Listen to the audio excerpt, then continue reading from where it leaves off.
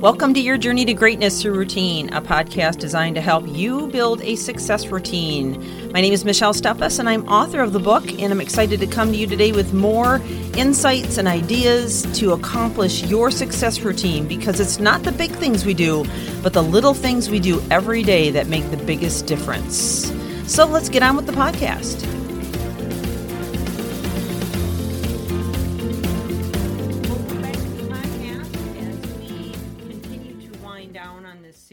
Of destructive life patterns. Yesterday we talked about toxic evening routines.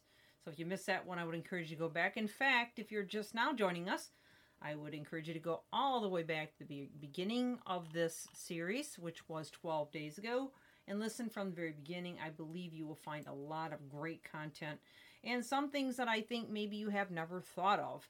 And really, this is about kind of taking that assessment that maybe being a little brutally honest with yourself about a lot of the habits that we've just accepted as a status quo, and we've not questioned whether or not they're healthy for us, whether or not they're encouraging us to move forward, or if they're just keeping us stuck somewhere.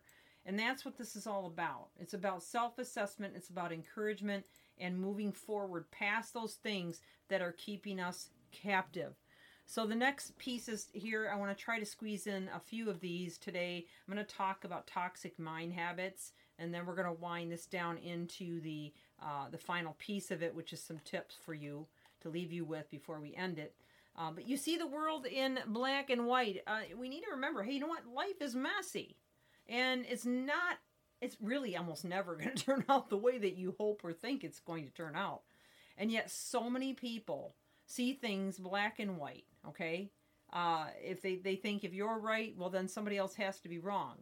Or things are this way or that way, without exceptions. And, and life should be good. And if it's not good, then something, it's not my fault, or something sucks, or whatever. We come up with all of these lame excuses as to why life isn't what we think it ought to be, okay? And this in reality, this attitude only equips you with a poorer vision of the world. And it muddles your thinking, making you increasingly inflexible, which is going to drive you insane and everybody else around you insane. Okay? In order to break through that barrier, you need to strive to understand that things are going to change. People are going to change. And that others, are going to be unpredictable. Let's face it, they're going to be unpredictable. Life is unpredictable. Pay attention to your own thought patterns and dare to question yourself every time you encounter this kind of thinking process, these patterns. Instead of focusing on what's wrong and what's negative, or thinking worst case scenario, try to find the good in everything and try to see your way through to understand, hey, okay, I got challenges, everybody else has challenges. I'm just going to have to make the best of this situation and decide what the big picture is and move forward in it, learning from my mistakes and becoming a better person as a result. And giving other people some slack. Give them a chance to screw up. Give them a chance to be wrong if they're wrong. But don't sit there and argue with them about it. Let them find out on their own. Realize that it's never black and white, okay? The next mind habit is that you invest so much time in making excuses for yourself. You know what you need to do. You understand clearly. If you've been listening to me or any podcast that's like this for any period of time, you've heard it 100 times, 100 different ways, possibly 1,000 different ways, how you're supposed to do things that make you more the person that you believe that you were created to be. But yet you don't do it. You come up with excuses. You stick to the old habits of saying, well, if only this, or if only that person then, or if only I had more time, or if only I had this job, or only if I had, not so many children, or if only I had, a better sleep habits. Change it. You're not a tree. Move, Jim Rohn says. And I think that's such a great quote. Confront yourself with the truth. If you really want something, you have to be willing to go for it. I've shared this example before, and it's worth sharing again in the situation. If we got in a situation where, we had to take care of a loved one because of some horrible thing has happened, God forbid, we would do it. We would change everything to make sure we could take care of that person.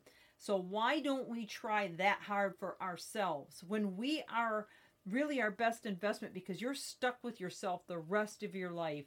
And once it's done, and you can't go back and repeat it. Regret is the worst kind of pain, far more painful than discipline. All right? So whatever you have going on in your life right now, there's not enough excuses to keep you from becoming, even if it's the smallest of steps, more who you want to become. All right?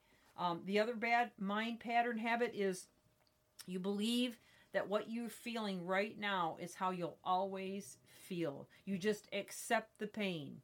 This is a serious destructive thought pattern that we all can fall into from time to time. And if you catch yourself feeling bad and thinking that this might be permanent, you're wrong, okay? Just tell yourself that. Look, nothing is permanent, okay? Nothing is permanent except for death and taxes, as they say, right? You got to understand that when something bad happens, eventually it's going to pass. Whether it's a loss of a loved one, a loss of a job, a loss of a dream or a vision that you had, it's time to reinvent a new one, okay? Recognize that no one can perfectly predict the future, all right? But you cannot know how you'll feel in 30 minutes, 2 days, 3 days, 5 days, 2 months, or 2 years.